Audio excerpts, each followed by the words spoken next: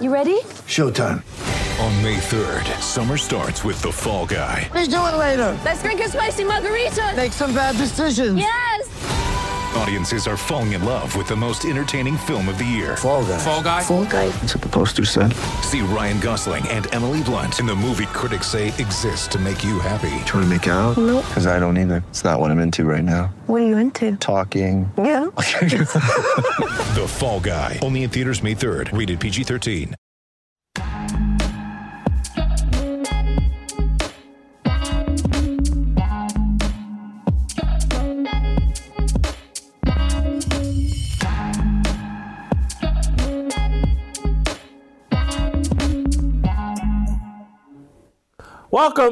Welcome to Fearless with Jason Whitlock. I am Jason Whitlock, your host. Happy Monday to you and yours. Hope you had a great weekend. Hope you're ready to start your work week and to get into this week with a great episode of Fearless with Jason Whitlock, because we got a great show. It's Monday. Steve Kim will be here shortly. We'll talk some sports with Steve Kim. We're going to have Coach JB back on a probationary period. I've told him and gave him strict instructions not to reference Patrick Mahomes ever again on this show. If he references Patrick Mahomes, he'll be booted off the show. I just can't take the Patrick Mahomes hate. The man is a two-time MVP, two-time Super Bowl champion. JB shall never speak Patrick Mahomes' name again on this show. And then Shamika Michelle's going to be here to help me talk about the NAACP Image Awards. They were this Saturday, and man, do I have a take on that. I'll have a fire starter on that. Before we get rolling, though, I want to ask you all to do me a favor. It's a small favor. It's one of the tiny things you can do as a fearless soldier to help grow this show. Look, you guys know what we're up against. You guys know the cost, the penalty of speaking the truth the way that we do here on this show. The algorithms don't like us. The algorithms don't want us to grow. The algorithms don't want our show to flourish and be heard by other people. And the way we can combat that is a very simple thing. Hit the likes button. Costs you nothing. Takes you less than a second. Not only hit the likes, and we need a goal today of getting 3,000 likes on this show. The show is worth it. Not only that, then I want 60 seconds of your time. Just 60 seconds. Go to the comments and write a comment about the show as well. If we get the likes around 3,000, 4,000, if we get comments up over 1,000, that helps spread the show. That triggers the algorithm and we start getting recommended. It's a small thing. You have to get involved. This is tiny. Hit the likes button, leave a comment, do both. If you're only going to do one, but I want you to do both, make sure you hit that likes. Make sure we got 3,000 or 4,000 likes on this show. It's important. Here's a slightly bigger thing you can do, just slightly. It's a core value for us. You can support our friends at Preborn. While our administration considers declaring a public health emergency on abortion, the battle is far from over. Overturning Roe versus Wade was huge, but let's not forget this. Day after day after day, young women, scared young women, who don't think they have options are choosing abortion. Preborn Network clinics have rescued over 200,000 babies. The majority of women who come to their clinics are being pressured to abort. Preborn seeks these women out before they make the ultimate choice and introduces them to life growing inside of them through a free ultrasound. And we are the fuel that allows Preborn to offer these young women free ultrasounds because we give. You guys know, $28 pays for one abortion, one ultrasound, $140 pays for 5 ultrasounds. Once a woman sees that baby in the womb, once she hears that heartbeat, she is 70% more likely to choose life. This is our small contribution, our way of getting involved in this fight. We got to be pro-life in the womb. It's a mindset that we have to adopt. Once you adopt that mindset of the value of life in the womb, it's going to power your worldview on life outside the womb. And so it's a simple act. It's a simple show of faith and real support by supporting Preborn. You guys know I love Preborn. All you got to do is hit pound 250, say the keyword baby, or you can give the Jason Whitlock way. Go to preborn.com/Jason. That's preborn.com/Jason. Send me a note after you do it. Email me at fearlessblazeshow@gmail. I love getting those emails. Love hearing from you guys that are really doing your duty as fearless soldiers by supporting life inside the womb. It's important to our mindset. It will guide us on our outlook on life outside the womb. It's important to our worldview. Please support preborn.com. Please support pound 250. Say the keyword baby, or do it the Jason Whitlock way. Give this show the credit that, I got to say I'm looking for it. We're looking for it. We want Preborn to know that this show loves Preborn more than any other show. So go to preborn.com/Jason. Do all that. Thank you. I've given you all the instructions you need today. Hit the likes, leave a comment, go support Preborn. And now I'll do my job and entertain you with a terrific show. Oh, before I do all, what do you guys think of my new, it's my new Adidas shirt pullover. I don't know what you call it. It's almost a jacket or whatever. I don't know what I think about it. You guys tell me. That's a good comment for you to leave. Tell me what you think about my jacket. I'm getting a haircut this week. Hopefully tomorrow. I need a haircut. My hair is out of control. Maybe time to put a little more dye back in my hair. But I kind of like it right now. There's just enough gray. And anyway, let's get to the show. Steve Kim, out in Los Angeles. Steve is our, resident boxing expert. We call him the Korean Cosell because he's all over boxing. But last night I text Steve and I go, "Did you watch the Jake Paul fight?"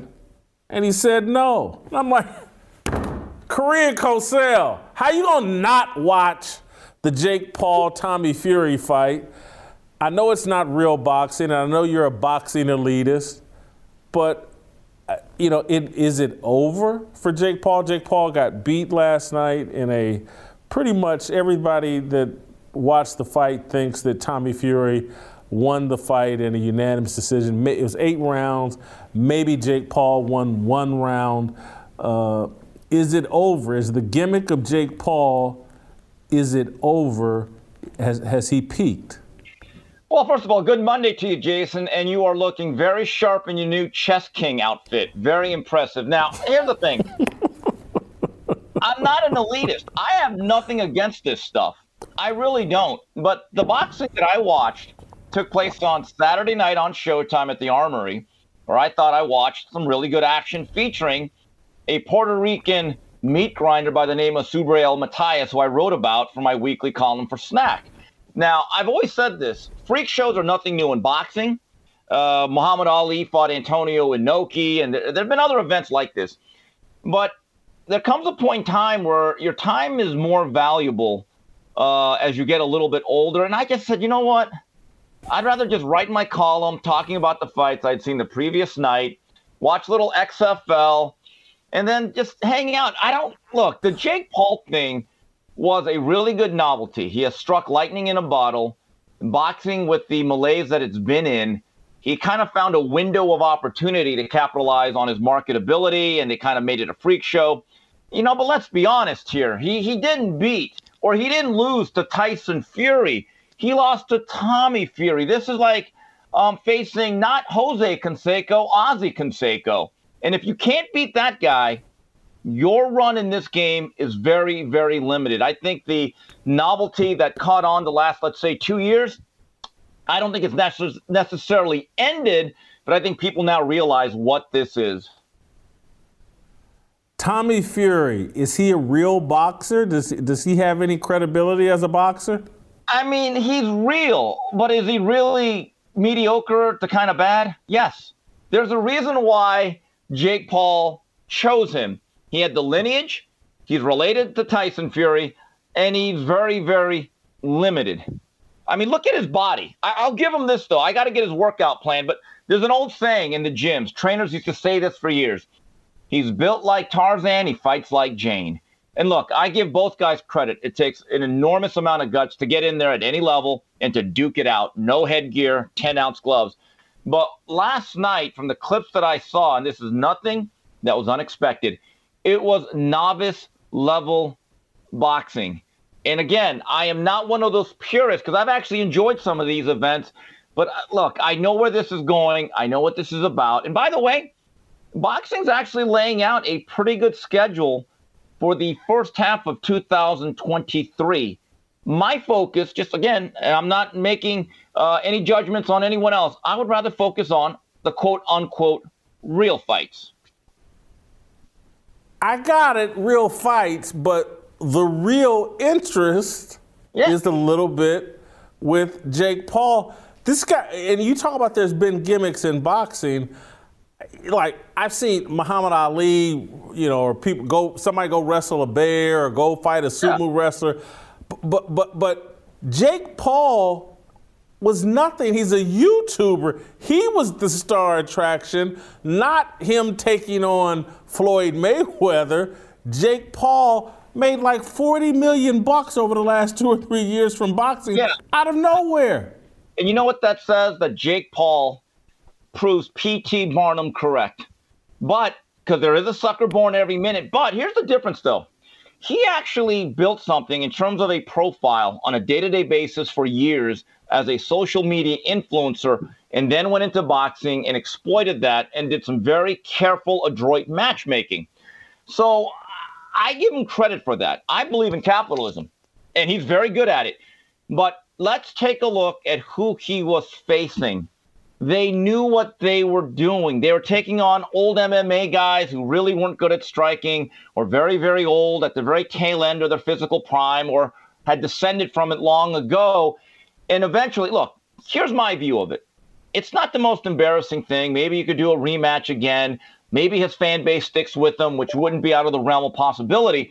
But if you cannot beat Tommy Fury, who I don't really consider a full-time fighter, what is the upside here? Where is this actually going? I don't know, but it seems like social media has created this lane and opportunity because, again, we've seen Nate Robinson, an NBA player, get in the ring and got embarrassed by Jake Paul. But we've seen Le'Veon Bell and other athletes hop into the hop into the what is going on here? Why? And now, I mean, this is different, but Dana White has launched this smacking competition. I don't even know would you call it, a cockfight? Is that what they call it? Or well, it's really a human cockfight, but it's a slap fight. But Jake, remember about 20 years ago when Fox did the celebrity boxing with like Todd Bridges, Vanilla Ice, Danny Bonaducci? Yes. And that was pre-social media. So maybe we should have always been prepared for this. But it's interesting how a lot of athletes actually think boxing is easy because maybe they got into a fight, maybe they've won a few street fights, maybe they were the neighborhood bully. But I told you this last year. You want to see an athlete humbled? Get them to a real gym and put them through a real training session and ask them to put their hands up properly in the proper boxing stance and then hit a heavy bag for 3 minutes. Again, properly. These guys, in a way, I think, I would say insult the sport by thinking they can do it. Because I'll tell you why. Canelo Alvarez has no delusions of grandeur. He doesn't think he can play wide receiver for the Atlanta Falcons. I don't think Shakur Stevenson thinks he can play running back for the Los Angeles Rams. Boxing really is one of those sports, except in the rare occasions, you got to start this thing very, very young. And so I just think it's interesting how a lot of athletes and influencers are now getting into boxing. But I think a lot of that has to do with the fact they're catapulted by their success and their popularity on social media. But I get the sense that, again, it had its run. It had its 15 minutes of fame. And as soon as Tommy Fury had his hands raised in victory, I said to myself, okay, is it now over? I don't mean over as it'll never happen again, but has it now reached the apex of its popularity And now can we get back to the real fights? Steve, is there any price that they could pay you to get into the ring with Jake Paul? Yeah, absolutely. It'd have to be 7 figures. But again, I will give Jake Paul credit. I will give him credit for this, though. He's actually made a pretty good commitment to this. He was a pretty good high school wrestler. So he does have some combat experience. He gets in there. He actually trains with real pros. I know some of his guys in his camp, like Jay Leon Love, young fighter that I covered years ago, who I guess is now a trainer.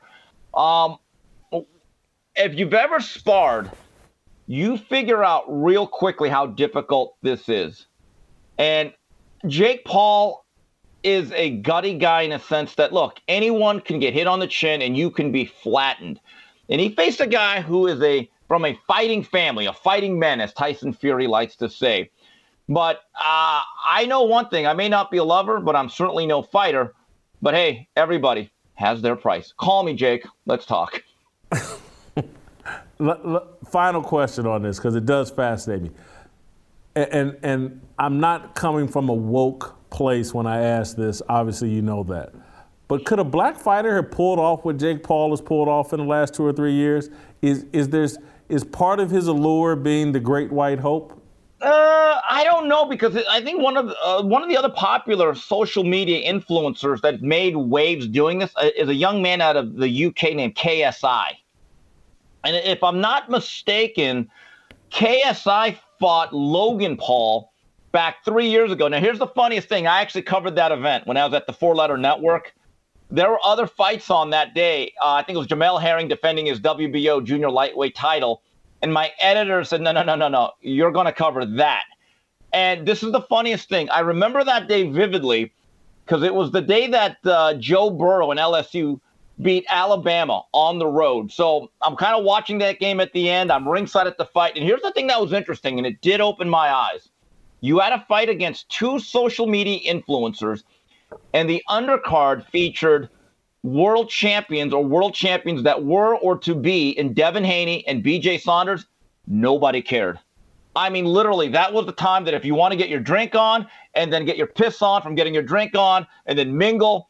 But by the time the main event of KSI and Paul began, Jason, it was a damn near at least a sellout on the lower bowl. And I looked around and I said, oh, God, this is something that can be exploited. And by the way, there are companies now like DAZN, the streaming platform, which has obviously made a really big investment into boxing.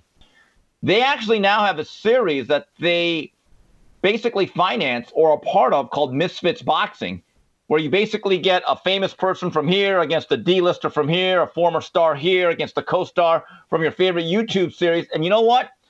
There's actually business to be had. So I give them credit. Look, I am not against anybody fighting, but I have a choice that I can say, look, I'm going to support this event. I'm going to cover this event. I'm going to watch this event or buy it.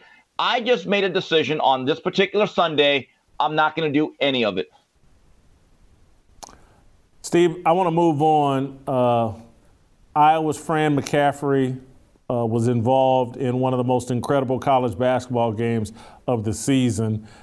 This weekend was kind of crazy for college basketball. I watched Michigan yesterday beat Wisconsin with a 3 to send it to overtime and then kind of handled them in overtime. And I saw some of this Iowa come back over Michigan State. And it actually started when Fran McCaffrey, the head coach of Iowa, stared down the referee. And I believe it was Seth Davis complained and said this was a really bad look. This was unprofessional for the Iowa coach. But they go on a 31-15 run, and they were down like 11 points with 2 minutes to go or 1:30 to go, and ended up beating Michigan State. But let's watch the stare down, and you know, is this something or nothing? But we're not perfect, folks. We do make a couple of mistakes. What is happening here? Got an old-fashioned stare down here. Kelly blinks.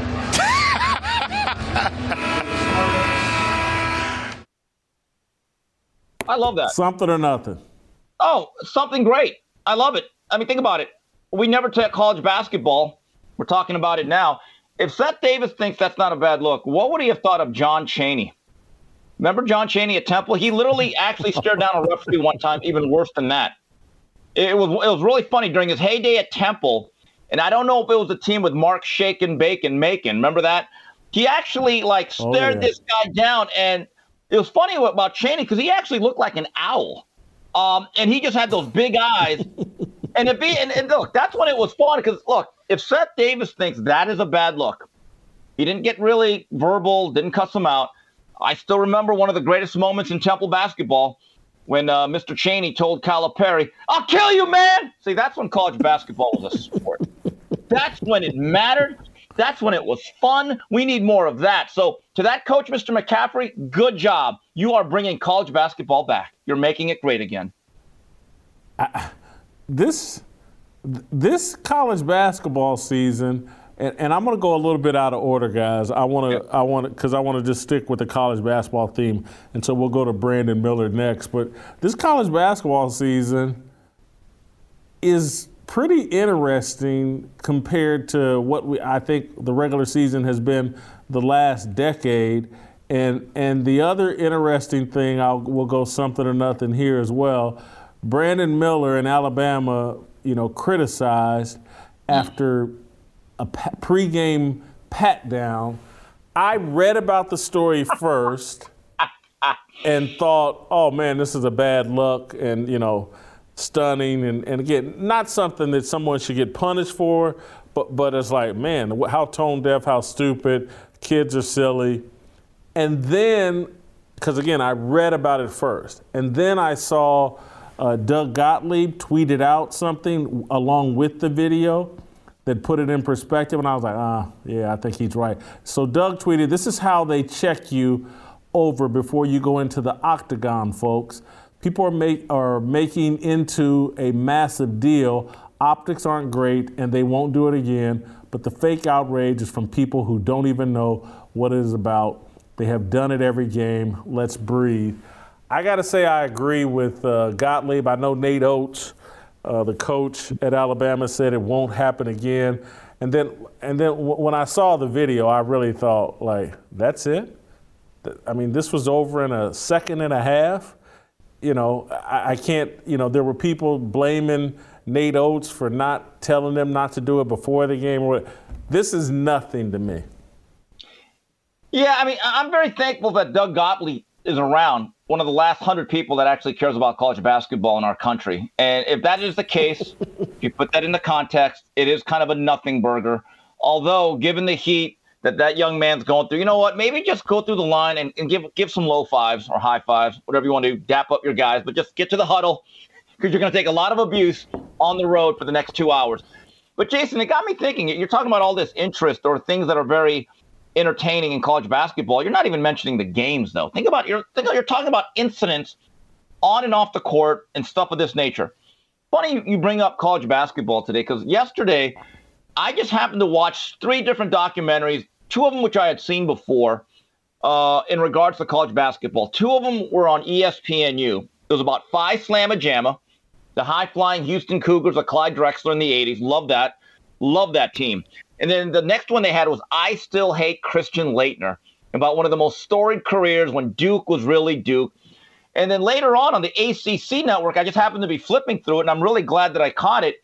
It was a documentary on the 1990 Georgia Tech Final Four team. Had one of the greatest nicknames ever, Lethal Weapon 3, with Brian Oliver, D. Scott, and Mr. Chibbs, Kenny Anderson.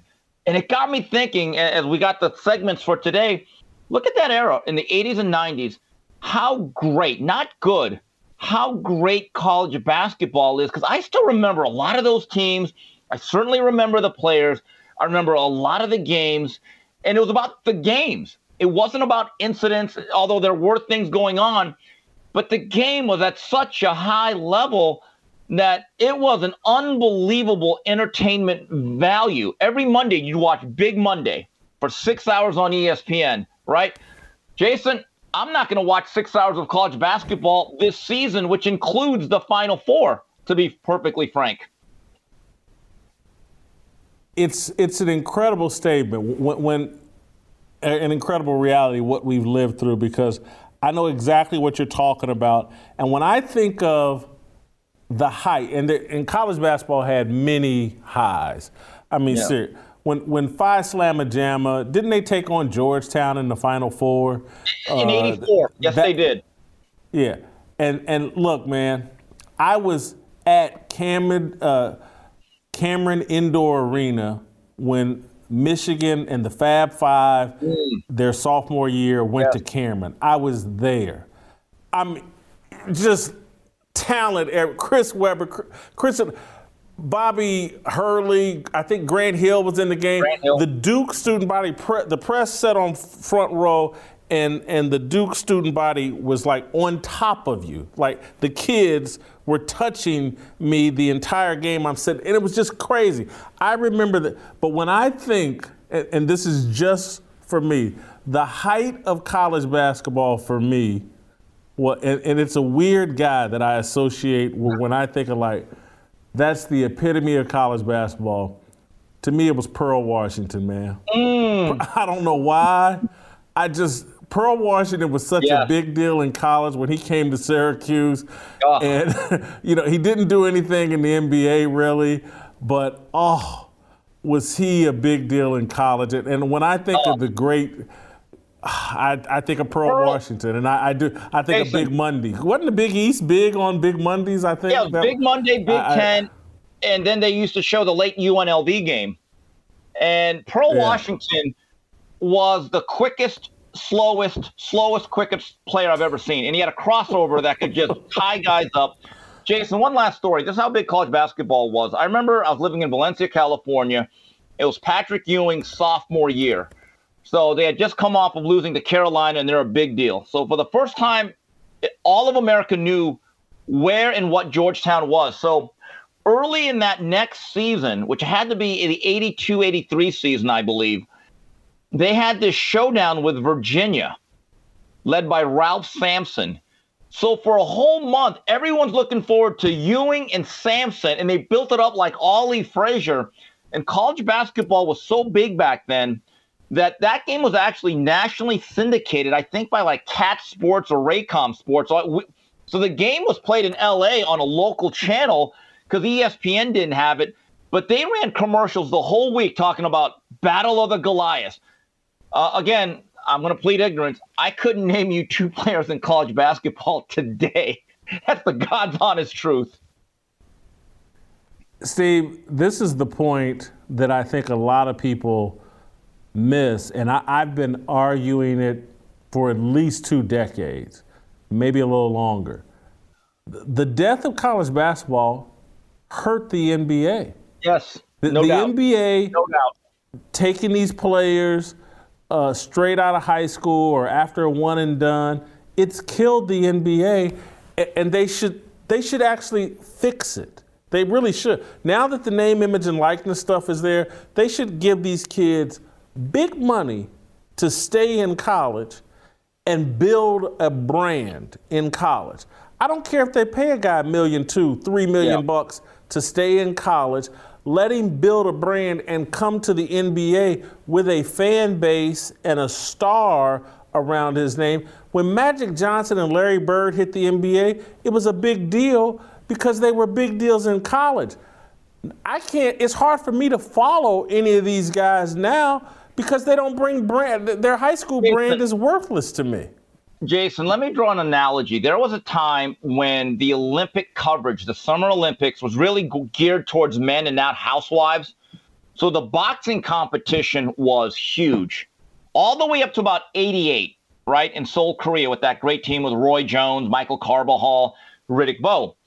And literally, when ABC had the Olympics, and when a Ray Leonard and the Spinks brothers, guys of that ilk, Howard Davis, Mark Breland, Meldrick Taylor, Pernell Whitaker, the first Olympic team that I remember, when Howard Cosell anointed you as the next great American, what a fine young man. This guy's a pugilistic prodigy. And by the time you came into the pros, you were known as an amateur. So, and I still remember the 84 Olympic team, one of my favorite teams, Pernell Whitaker, Virgil Hill, Tyrell Biggs. It was such a big deal, Jason. I don't know if you remember this. In 1984, the pro debut of those gold medalists and just generally that whole team was actually on a primetime show on a Thursday night on ABC from Madison Square Garden. It got killed in the ratings because it was the debut of the Cosby Show on NBC. That's how big boxing used to be.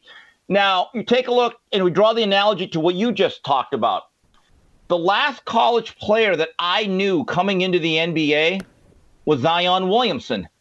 And I think it's the last time he actually played basketball. But putting that aside, Zion was such a force for those 20 games that he played, right? That there was a great anticipation when he came out of Duke and whoever was going to get this unbelievable athlete. But you're right, Jason. If he would have just gone to Europe or a prep school or held out, there would have been no anticipation for Zion Williamson. So there's a price to pay for everything. Just if he had spent 3 or 4 years at Duke. Oh, then he's a legend. Just hit the NBA as a major star. That's a reason to tune into the NBA. I've never understood. Me and Billy Packer, God rest his soul, used to talk about it all the time. Billy Packer hated David Stern, and he blamed David Stern for ruining college basketball because he said it was intentional, that it was greed, that David Stern wanted the players to get to the NBA as soon as possible. We'll make them stars. They don't need the college thing. And David Stern was dead wrong, and that's why I've been somewhat critical. David Stern's far better than Adam Silver, but David Stern did some things that ended up hurting the NBA in the long run. Michael Jordan, Larry Bird, Magic Johnson, even Allen Iverson, they wouldn't have been near the stars that they were in the NBA had they not played in college. And so LeBron James is this microwave star, artificial star, in my view. If he had played in college and built a brand there, if Kobe had built a brand in college, they would have been even bigger, and they wouldn't be these knockoffs of what those of us that have lived long enough, we know what a real star looks like. And these guys don't have it because they're not developed in the college game as a brand. I'm not talking about as players, but as a brand, they're not developed. And there needs to be some context to this. Larry Bird was, I believe, a senior, but Magic only played 2 years, and Iverson left after his sophomore year. So we're not asking these guys to be fifth-year red shirts, okay? But the branding that you get or used to get, but here's the problem, Jason. Let's say all of a sudden you enact a rule that, okay, every single player has to stay at least 2, if not 3 years. I think it's already too late. The college basketball brand is so diluted and watered down, I don't even know if that would fix it now. I really don't. I still remember when Zion Williamson, his 1 year at Duke, they lost in the Elite Eight to Michigan State. I was so disappointed because I watched every Zion Williamson game. And when they blew that game to Michigan State, I said, I'm not going to even watch the Final Four. Outside of Michigan State, I don't know who else was in that year. But, Jason, it's amazing because with college basketball, believe it or not, I used to almost follow it as closely as college football. And I can still remember where I was and how heartbroken and devastated I was when UNLV lost to Duke at the Hoosier Dome. When Larry Johnson passed up the shot and he threw it to Anderson Hunt, and Hunt had to throw up that awkward-looking shot, and when that ball kind of just bounced awkwardly, I remember thinking like a family member had died. Not only had UNLV lost, they lost to the Dukies. And I look back at it, I appreciate that era. I actually kind of really appreciate Christian Laettner because you know why? He made us give a damn. There has not been a college player like that in the past 15 years, Jason. 15, maybe 20 years, right? Yeah, maybe 25. I don't know how long ago it was. Those guys. It's been 20 years. It's anyway. Hey, Steve, great job. Gonna let you go. Awesome job. We'll see you tomorrow.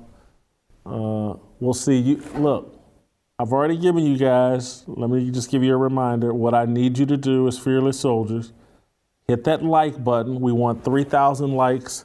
Maybe even 4,000 likes today. It's just a small thing you can do to help us out here, help us grow the show. Hit the like button. The algorithm's rigged against us. Now, if you want to do something big, you can come join us here on April 15th for our first ever Men's Summit roll call. Bearing witness requires courage, not perfection. We are hosting our first roll call event. It's limited to just 1,000 people. Next week, our ticket prices are going to jump by $25.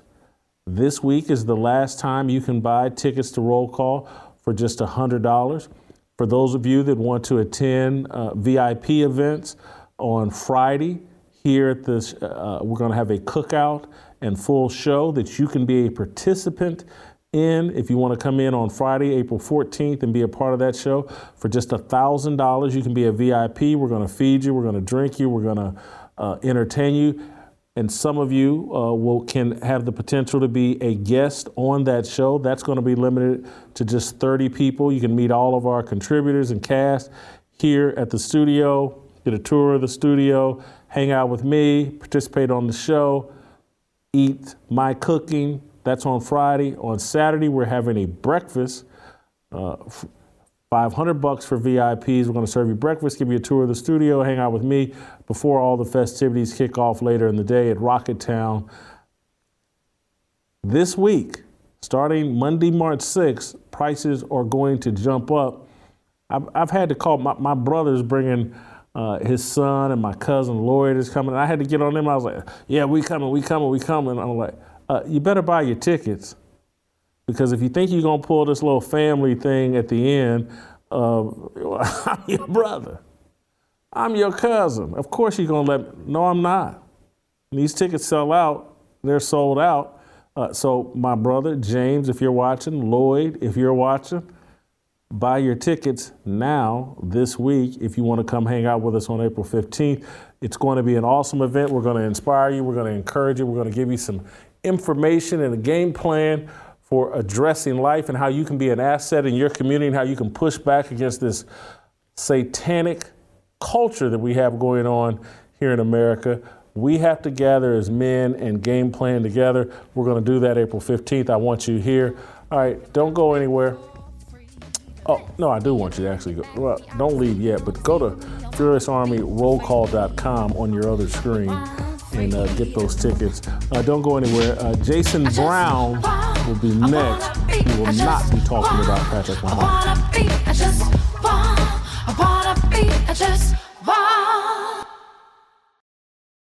Atheists, the secular world, the culture uses our imperfection, our sins to shut up. You can't stand on truth.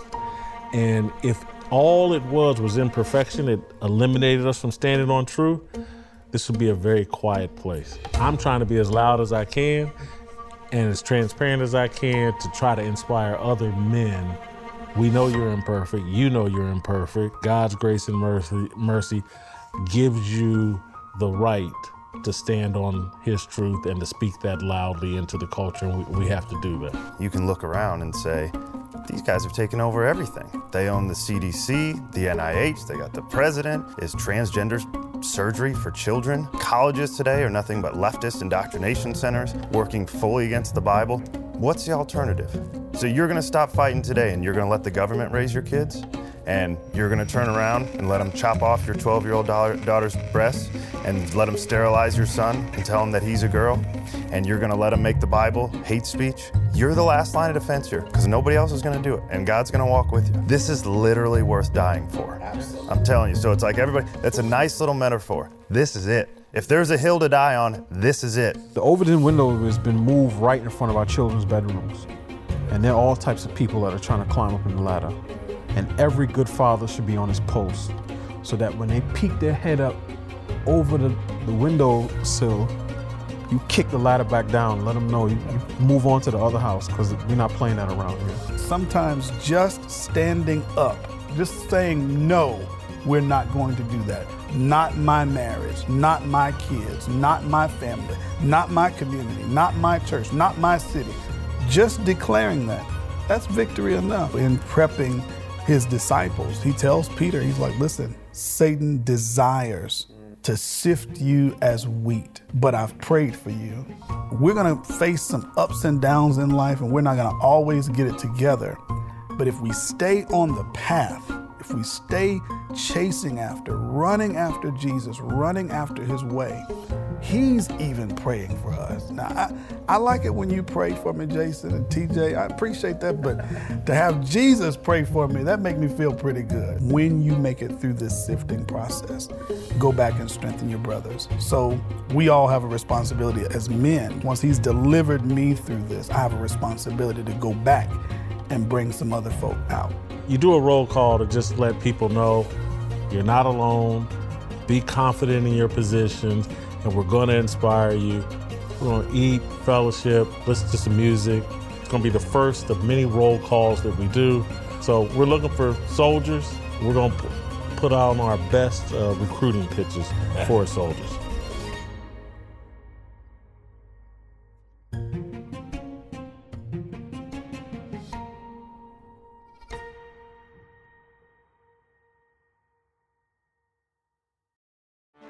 Get ready for the greatest roast of all time, the Roast of Tom Brady, a Netflix live event happening May 5th. Hosted by Kevin Hart, the 7-time world champion gets his cleats held to the fire by famous friends and frenemies on an unforgettable night where everything is fair game. Tune in on May 5th at 5 p.m. Pacific time for the Roast of Tom Brady, live only on Netflix. All right, welcome back. I heard from many of you last week who felt like Jason Brown owes me an apology for being very disrespectful towards Patrick Mahomes last week. I've decided not to demand an apology from Jason Brown, and I know that will upset many of you. I heard from you via email. Most of the audience feels like Jason Brown was completely out of line and with his disrespect towards Patrick Mahomes. So instead of demanding an apology, we're just not going to have JB talk about Patrick Mahomes on this show again. But we do consider JB a valuable member of the Fearless Army. And so JB will be back today as he is on every Monday. He's a great asset for the show when he's not stating delusional things about Patrick Mahomes. And so we're going to bring JB on today to talk about Deshaun Watson and Dak Prescott because JB was talking about that on his own show this morning. JB, I don't know what's funny, but I heard that you were talking about Deshaun Watson and Dak Prescott on your show earlier today about, who's more valuable, who's more overpaid, who would you rather have? And so that's kind of the question. I want to start with you, put you on the spot. Given, Dak and Deshaun are probably the two highest paid players in the NFL, which one would you rather have, Dak Prescott or Deshaun Watson? Before we get started, it's contrary to belief. I got emails that said you should have been apologizing. That's funny how that works. I wouldn't have accepted your apology anyway if you did. So, and I don't apologize because we are who we are, not what we say we are. So let me get to this. I would love to know what would anybody say that I actually did wrong in that discussion? I mean, your mother emailed you, JB, or what? They said you hung up on me. Well, I was done with you, but anyway, we're not talking about Patrick Mahomes. You can do what you want. It's your show. I said I don't care. Yeah, anyway, could we talk about Dak Prescott and Deshaun Watson? I've made peace with last week. I'm not going to demand an apology. Let's just move on. That's funny. Hold on. Let me flip this coin real quick. I'll say Dak. I guess Dak won because he don't have 57 women coming forward, I guess. I'm going to go with that one. Either one's really available quite often. They're both kind of, I think they're overpaid and overvalued. But if let's get to the point, Jason. Apparently, I'm the black quarterback hater, even though I've only coached all black quarterbacks in my entire life. Maybe I've coached 2 white kids. But having said that, I think Derek Carr's worse. I think Wentz is worse. Baker Mayfield's worse. I could talk about a bunch of bad white quarterbacks. But Dak Prescott was the question. That is my answer because of the fact that he's on a team that I believe has a better chance to win right away, and he at least didn't miss an entire season last year and then came back as a joke and a mockery. At least he came back after Cooper Rush did pretty good and still had a good offensive showing. He had good numbers for the most part. He just isn't a winner in the playoffs. He just doesn't have that it factor. He has more of the Tony Romo factor in the playoffs. And it's a tough coin flip, but I go with Dak just because of the character off the field. He has never had any character flaws that I know of. He hasn't had his character. He hasn't had any character issues. So, he seems like a good dude from everyone that I know that knows him. He's a great guy off the field, does a lot of charity work, does a lot of other things. I'm going to go with that guy. I'm going to throw character out the window and not even evaluate it on that. And I get your point. I'm not even disagreeing with it. But I just think Deshaun Watson has more upside. I think Deshaun Watson has a higher ceiling than Dak Prescott. And whether he'll reach that ceiling, I don't know. He may be mentally shot from the things he experienced over the past year and a half, past 2 years. But he was on a trajectory, in my view, to be an elite NFL quarterback, a guy that could win you Super Bowls. And I think there's still a chance he could get back on that track. May not be able to because, again, there's a chance he's not Kobe Bryant and he's going to be mentally shot from what he's gone through. And perhaps deservedly so. When you get your carry, Kobe had a one-off incident where an accusation and allegation was made. But when this guy's got 30, 40, his reputation's never going to recover. And so he mentally may never recover. I don't feel sorry for him, but it's a sad story to see that kind of talent wiped out by irresponsibility off the field. Yeah, it is. We see it far too often, unfortunately. In the whole NFL, NBA, we got guys doing these things all the time. It seems like I don't know. I just if I'm going to put my franchise guy or pay this guy franchise generational wealth, this kid will never have to do anything in his life again. He's already been paid. So really, he has won. He's beat the system and won. And now he has set the marketplace to where I don't want to use the word unfair because life is what it is. I don't believe it's unfair. I think is what it is. And live with it and figure it out is kind of how I live and walk my days every single day, foot after foot. I don't believe that you can – I wouldn't pay the guy that much money knowing what's out there. That is why I would pick Dak. If I had to pick two tomorrow to build a team with, out of those guys, I'm taking Dak just for the simple fact that I want a guy to lead my organization with a little bit of some type of class or dignity that's the face of my franchise. I just don't have that. Then the Cleveland Browns owner bought the Bucs today. So that's just – this guy's just like, screw it. I'm just buying up things. I don't care. It's about money. And that's what it is. I can pay the guy. And unfortunately, Jason, not off topic, but you're going to have some guys that are impacted gratefully in this thing. And guys like Lamar Jackson, who this is how I classify Lamar. He is deserving of the proverbial bag. He's not worth the proverbial bag.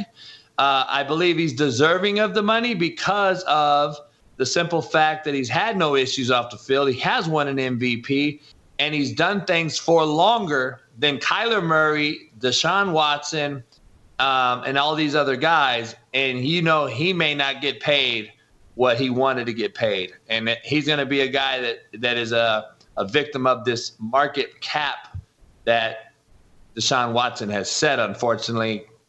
Russell Wilson, Kyler Murray, they've set this bar way up here. And now you might get a guy like Lamar Jackson who just gets screwed on the deal. Or you might help a guy like Daniel Jones really get $40 million, who's a guy who threw 15 touchdowns last year. which to me is just blowing my mind on the NFL landscape of things. Quarterbacks, in my opinion, should almost have a separate cap because I just don't know. I'm worried in 10, and not even 10. I'm worried in 3 or 4 years, Jason, the NFL is going to be so watered down, it's going to be very hard to watch regular season football games because the quarterback play is going to be average at best, but we're paying them A1 money. And the roster is going to be so average around them because they cannot fill a great roster because the quarterback is demanding so much money. So you're going to see the Chiefs probably in next year because this is the first year that Mahomes is going to start getting that big yearly salary of that $500 whatever million. You're going to What did you just say, JB? You're going to see the Chiefs. We're not talking Patrick Mahomes. You're going to see the Chiefs roster imploding around that team because you got to pay the quarterback such exorbitant amount of money.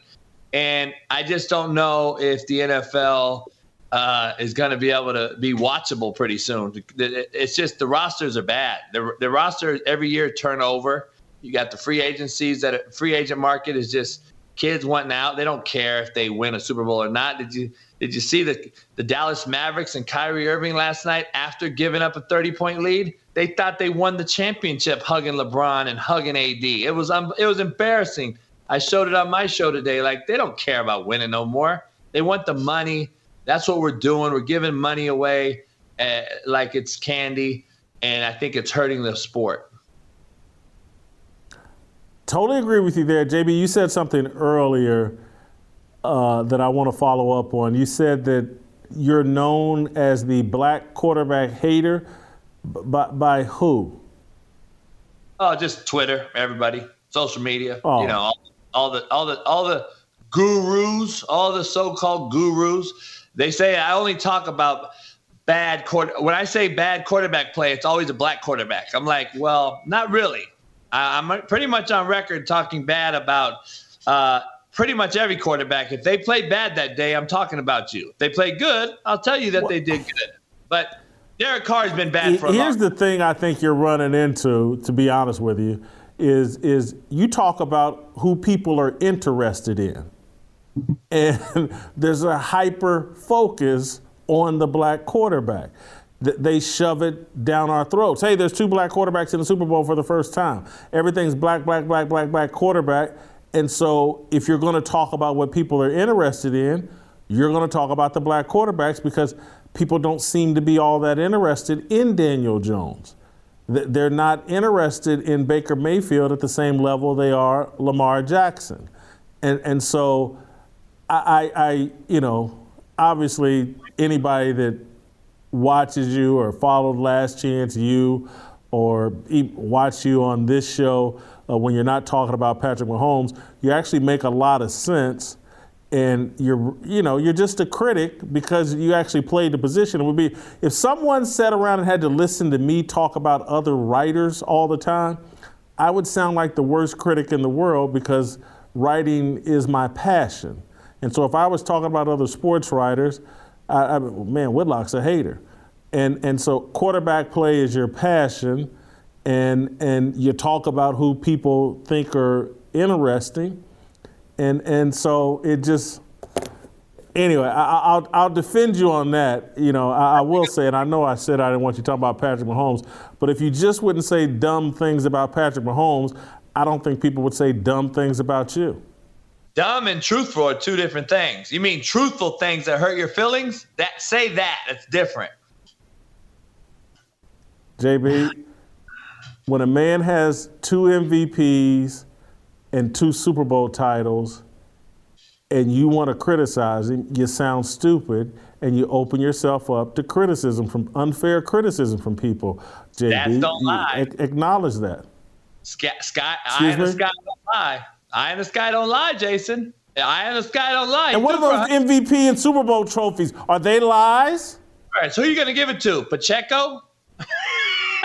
You going to give the MVP to Pacheco over Mahomes? Come on, man. He threw for 180 yards. He threw for 2 touchdowns in 2 games coming into the game. let's not anoint him as the next Joe Montana just yet. But I told you, I gave him my flowers. He's won 2 Super Bowls, and it is what it is. I'm moving on. Right now, I have him as my number 1 returning quarterback in the NFL. So I'm always going to be honest and truthful at the end of the day. If he deserves it, he deserves it. But I'm just not sold on this whole GOAT talk. And that's my opinion. And let's clarify opinions real quick. I think we've lost JB's connection. I think is JB freezing up? I think he's freezing up. Let's clarify opinions. Do you agree? Yeah, I think he's freezing up. Did his screen freeze up? Yeah. I think JB froze up. All right, we'll move on to Shamika Michelle next.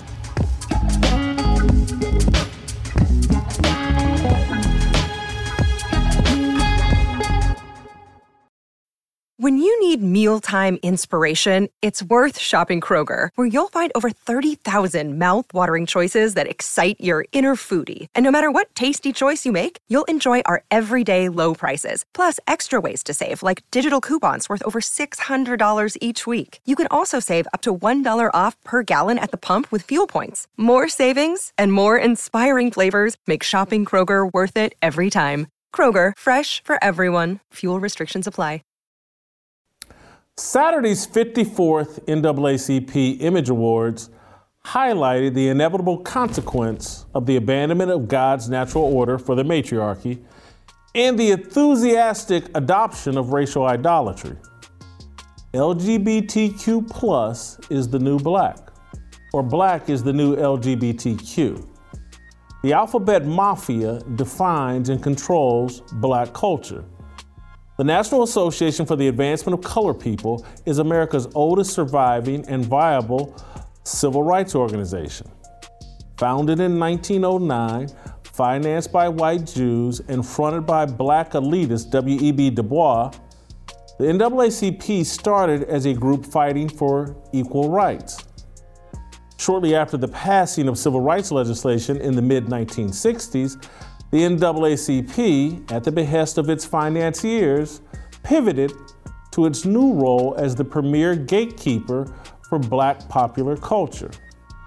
In 1967, Sammy Davis Jr. launched the NAACP Image Awards, an annual event to honor the outstanding performances of black people in movies, television, music, and literature. The awards stand as a cultural barometer and a high-profile pat on the head for the black celebrities who best exemplify the values imposed by Hollywood. Hollywood values alternative lifestyles and behaviors antithetical to God's design. Here's how Yahoo News headline baited readers to click a link about the latest Image Awards. The best moments from the 2023 NAACP Image Awards, including Nico Anand, Brittany Griner, Queen Latifah, and more. Queen Latifah hosted the show. Latifah is the 52-year-old rapper turned actress who is lesbian. Nico Anand, who is gay, is the star actor on the show P-Valley. Brittany Griner, who is a lesbian, is the WNBA player who spent several months inside a Russian prison for smuggling a small amount of hashish. Latifah, Anand, and Griner headlined the NAACP Image Awards. That's the image Hollywood and the NAACP are promoting of black people. LGBTQ is the new gay. When we're not being gay, we're being led by strong black women, like Angela Bassett. Bassett won Entertainer of the Year for her role in Wakanda Forever, a Marvel and matriarchal fantasy movie about a group of black women who saved the world. Bassett beat out Viola Davis for Entertainer of the Year. Davis starred in The Woman King, a historical and hysterical fantasy flick about a tribe of black female warriors who stopped the slave trade. All the candidates for Entertainer of the Year were women. Same was true a year ago, except for gay rapper Lil Nas X. The NAACP's choice for Best TV Drama was the series P-Valley, which is short for Valley. P-Valley depicts the struggle of strippers and a gay strip club owner, Annan. Remember, the NAACP is about the advancement of black people. Its awards show allegedly shines a spotlight on performances that enhance the image of black people. Valley? Really? That's the best we got? Nico Annan's role as Uncle Clifford, the gay club owner who is banging a young rapper, is the best in black television? He won the Best Actor award. Here's a clip of his acceptance speech. Wait a minute. When they say God is good, I know it is so. I go. See, there's a few that don't know. May I have your attention? I go. One more time up top. I go. Yes, my God. I want to. You already know who I serve, and that's the Lord. And I am used, and I'm grateful. I'm grateful for the artists that participate in creating this story. I want to dedicate this to every 40, 50, 60, 70-year-old plus that did not have space to be themselves.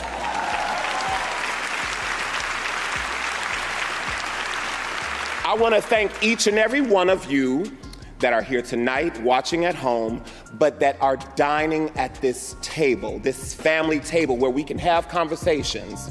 And it was told to me one time, may you dine at the tables that you build with dreams too brave to be broken, with cups and plates that runneth over.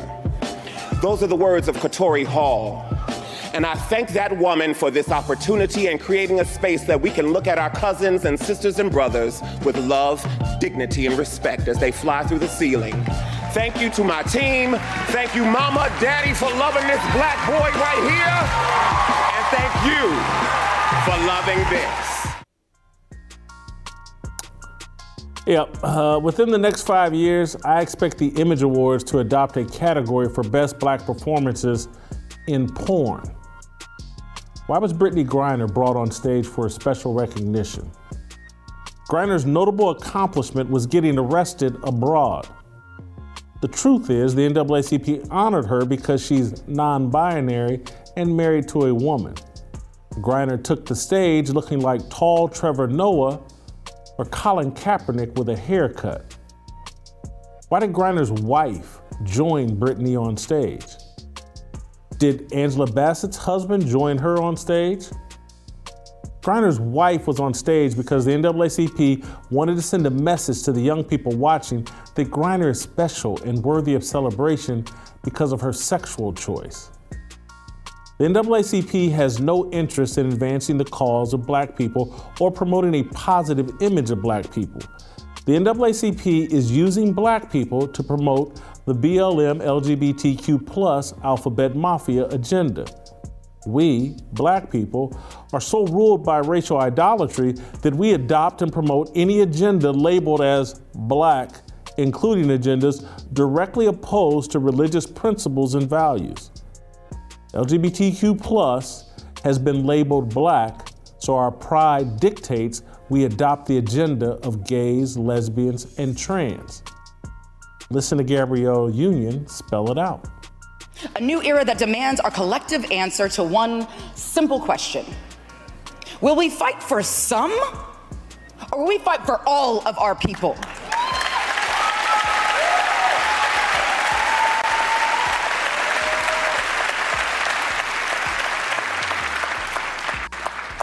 Let's just name a couple hard truths.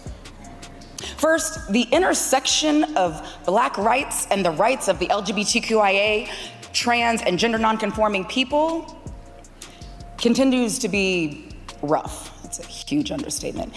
Even as we demand equality at the top of our lungs, we consistently fail to extend our advocacy to protect some of our most vulnerable among us.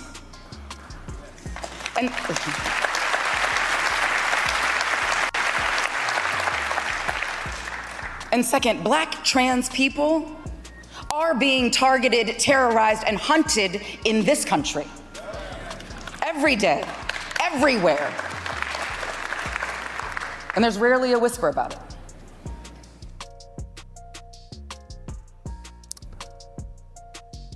Dwayne Wade and Gabrielle Union are raising a son who identifies as a woman, and they're treating him as a woman. I have great empathy for them.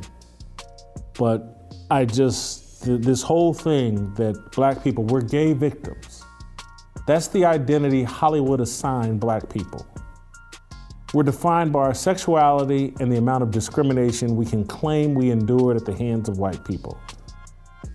Our preferred pronouns are dead, incarcerated, gay, and trans. We all hope to be represented one day by the illiterate lawyer Benjamin Crump. The NAACP honored Crump with its Social Justice Award. The much-mouthed Black Lives Matter ambulance chaser gave a rousing speech to much applause. Crump, like Annan, referenced God as the inspiration for his work. Take a listen. And thank you to God and my beautiful family who are the greatest source of my inspiration, and my extended family, all of those who have fought with me throughout the years to make liberty and justice for all a reality.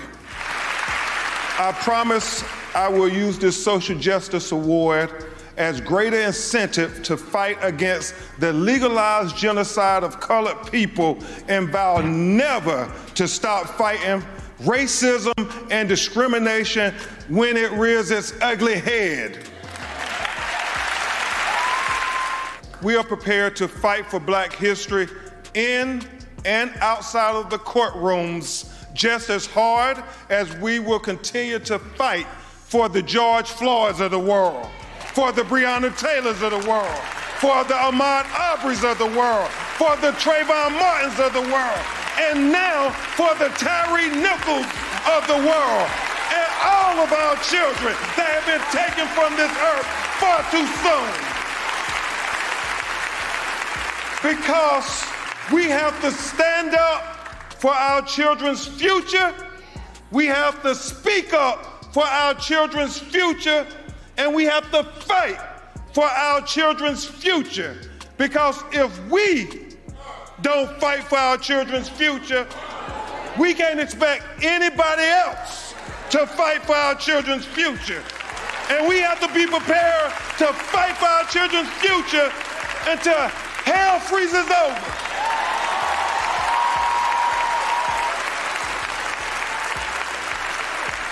And then we have to be ready to fight on the ice.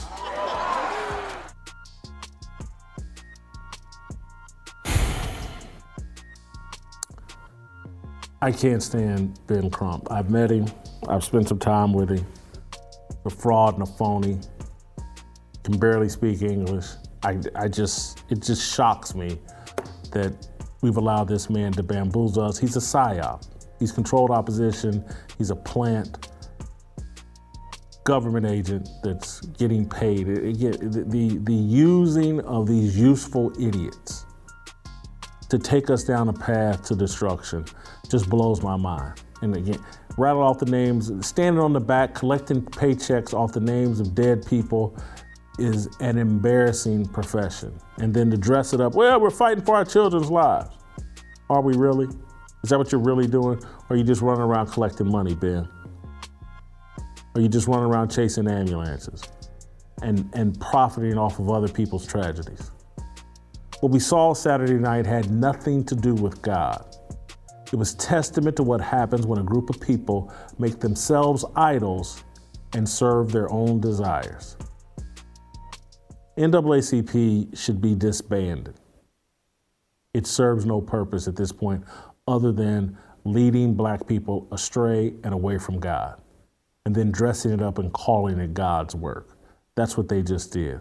I don't have a problem with anybody's personal life, but don't dress it up as God. That's like me coming on this show right now and dressing up my gluttony as God wants me to eat that fried chicken. You don't have to do that. When you're outside the will and the design of God, stand on it. Don't try to cover yourself with God when you're standing outside of God.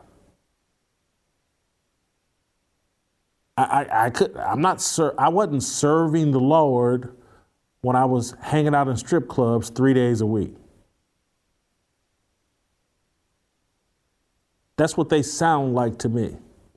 Standing in the middle of a strip club, talking about I'm serving God. God's my inspiration. That's why I'm here tucking this money. That's what Ben Crump sounds like. I'm benefiting and running around the country, profiting off death and tragedy, but I'm doing it for God. No, you're not. You're lying. You're using God. And I'm embarrassed that we tolerate it. We tolerate Ben Crump and that we allow people to take our inconsequential skin color and justify any and everything. The LGBTQIA plus silent P deal is not a black thing. It's a byproduct of our disobedience to God. That's what it is. And so when you start wrapping yourself in it, what you're basically saying is black people are in disobedience to God. Claim it, stand on it. Don't lie about it. Don't try to dress it up as some kind of social justice movement backed by God, because it's not. The Nico, Annan, whatever the dude from P-Valley, don't dress up your disobedience as blessed and anointed by God. It's not. I can't dress up my lust. I can't dress up my promiscuous behavior and say it was sanctified by God. You can't either.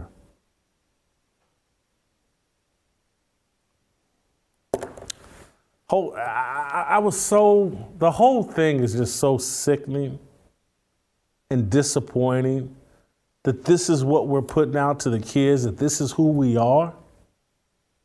That the NAACP, that's supposed to be there fighting to protect our image and advance us, put on the gayest LGBTQIA plus silent P friendliest show that could ever be on national TV. And they called it a celebration of black excellence. What has Brittney Griner accomplished other than being tall? If Brittney Griner was 5'6", like most women, do you think she would be in the WNBA? Do you think we would know her name? She'd just be some tatted up idiot running around.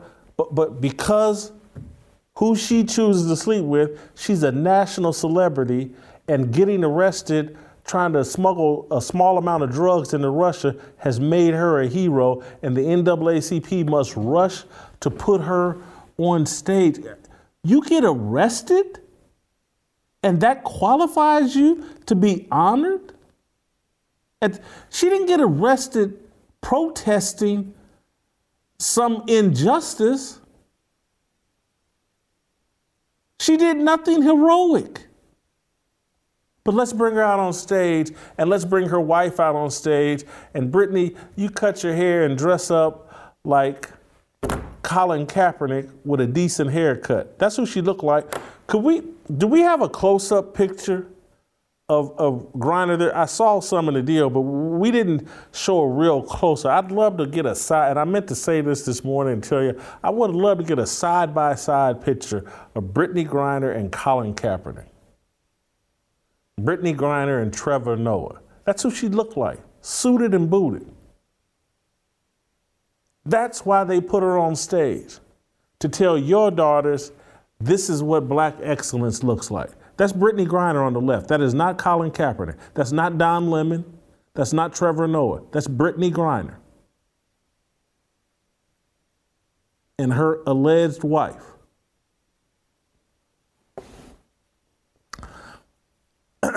Let's roll out to North Carolina, bring in Shamika Michelle. Shamika, What do you, by the way, you look awesome. Thank you for brightening my day. What do you make of the NAACP Image Awards? Well, Jason, for a while, the NAACP Image Awards has felt like the Special Olympics of awards. And this isn't a slight to anybody that participates in the Special Olympics, but it's called that because they say people have intellectual and physical disabilities. And that's exactly how we are starting to portray ourselves as Black people. Everything that, we feel like we can't get in a regular award, just give it to those people of lesser quality, who's putting out movies of lesser qualities, but they're Black, and apparently our Black skin is a disability because that's the reason our standards are so low, is because we're Black. And so I don't like the Image Awards, and I think your monologue on it being LGBTQ and the P is not even as silent anymore when we get to what they're doing to Dwayne Wade's son. The P is not even silent. The P is starting to speak up louder and louder as the days go by. So I thought it was a mess. And I could rattle on and go down the list of people that were just disgusting to me during this whole program. It just blows my mind. What's the other explanation for Brittany Griner being honored? What heroic? She got the Merchant of Death sprung from prison. That's her contribution to the global society. Is her irresponsibility made America have to give up the Merchant of Death, a terrorist, for her release? That's her contribution to society. Let's honor her. Let's shower her with applause and affection because she did something so irresponsible. She's a hero now. How? Why?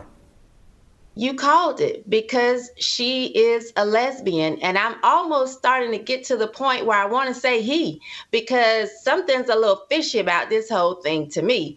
But you called it. There's no other reason for her to be up there. Why? Exactly why. She wasn't being awarded anything. She didn't deserve any type of award. People have gone to prison and gotten out every single day, but they aren't called up on stage and made this big spectacle of. The only reason she got this was because she's lesbian. And we heard Queen Latifah praise Black women as being superheroes and saying this isn't a role that we chose. It's not a role we chose or a role that we're in, Queen Latifah, unless that superhero is Handyman. You remember when Damon Wayans played on In Living Color and he was Handyman? That's how Black women look, thinking they're actual superheroes and we're doing something out of the ordinary. It was so much that I didn't understand the whole, there's only females in the Women of the Entertainer of the Year category. They gave Will Smith Best Actor for, a motion picture for a film nobody even watched. Like the whole thing was a joke. And it was like, toss Will this little crumb here because we don't even look at him as a strong Black man anyway. So he's not gay, but he's close. It was just, everything was just a joke to me. Can we recover? And literally, those are the questions. When I watched this weekend, I'm just like, can we recover? And if so, how, other than, someone called me this weekend talking about, someone sent me a video of kids at maybe Hampton or some university, some HBCU, where the girls put together a video where they were shouting out they love Black men. And someone said it to, hey, what do you think? And I was like, it's cute. It's a nice little virtue signal. But I'm just got to be real, man. I'm looking at these white kids at Asbury University and around the country have this religious revival, and who knows whether it's good or bad, but they're going to church and praying nonstop for weeks at a time. That's what we need to be doing more than putting together TikTok videos, because I'm just like, we're so controlled by this racial idolatry and so controlled by the Democrat left. Can we recover? You know, I don't know if we can recover, Jason, because according to Gomer Crump, there's a legalized genocide of colored people. I had no idea until his speech that there was a legalized genocide. And then he's talking about we need to fight for Black history. A lot of our kids can't even read. I would have loved to see the video that you were sent over the weekend, because all I've been seeing are videos of Black kids walking out of schools in protest over Black history. Number one, you can't read. And then number two, y'all are arguing about an AP African American Studies course. I don't see you all arguing about being in AP chemistry or physics or math, because we accept them telling us we're too stupid to get in AP classes for that. But let's hold on to that Black history that talks about our skin color. No, it doesn't matter that in Baltimore, these kids can't read. Let's hold on to this Black history. Let's stand up in the Image Awards and hold our fist up. Black power, power to the people. But we aren't even doing what we're supposed to do for our kids. Talking about we need to fight for the future. You're going to fight for them, teaching them how to read, teaching them how to stay out of the street and killing each other, teaching them to marry before they carry, teaching them that if he's not going to stick around, he can't stick it in. This is how we're going to train our kids for the future. And when Gabrielle said something about, or it was maybe Dwayne Union, because that's what his last name should be, especially after giving the man the last word. He said something about, he wanted to facilitate the freedom of his daughter. We're supposed to train children in the way that they should go. Too many people are trying to be teammates instead of trainers when it comes to parents. That's what we need to be doing for these kids, being trainers, not teammates. And this is a 15-year-old little boy that they have pushed out here to be this poster child for transgender. It's sickening. And the fact that he let this abused woman, who obviously has an issue with men, she never got maybe the healing that she was supposed to after rape. She don't even like men, if you ask me. And yet this is who we're pushing out here as a model parent, giving them the President's Award.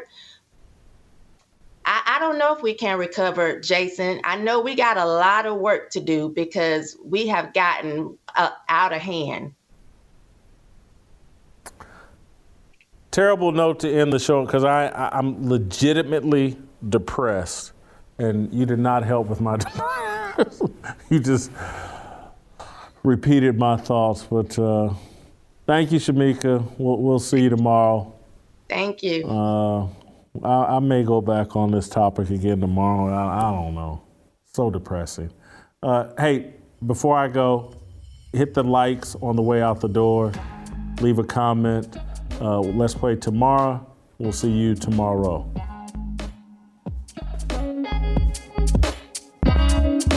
Waiting for the countdown, coming off the breakdown, standing in line for freedom. Looking for a breakout, feeling like a standoff, nothing in life like freedom. Came in like a fighter, striking like a ladder, making all these moves for freedom.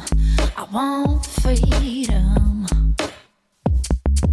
No negotiation, my sister, no relation. We all just wanna have freedom. Sitting on a corner, never been alone. I'm breaking my back for freedom. Blessed, we are living, get back. We are receiving, all deceiving. We all wanna be free. We want freedom. I wanna be,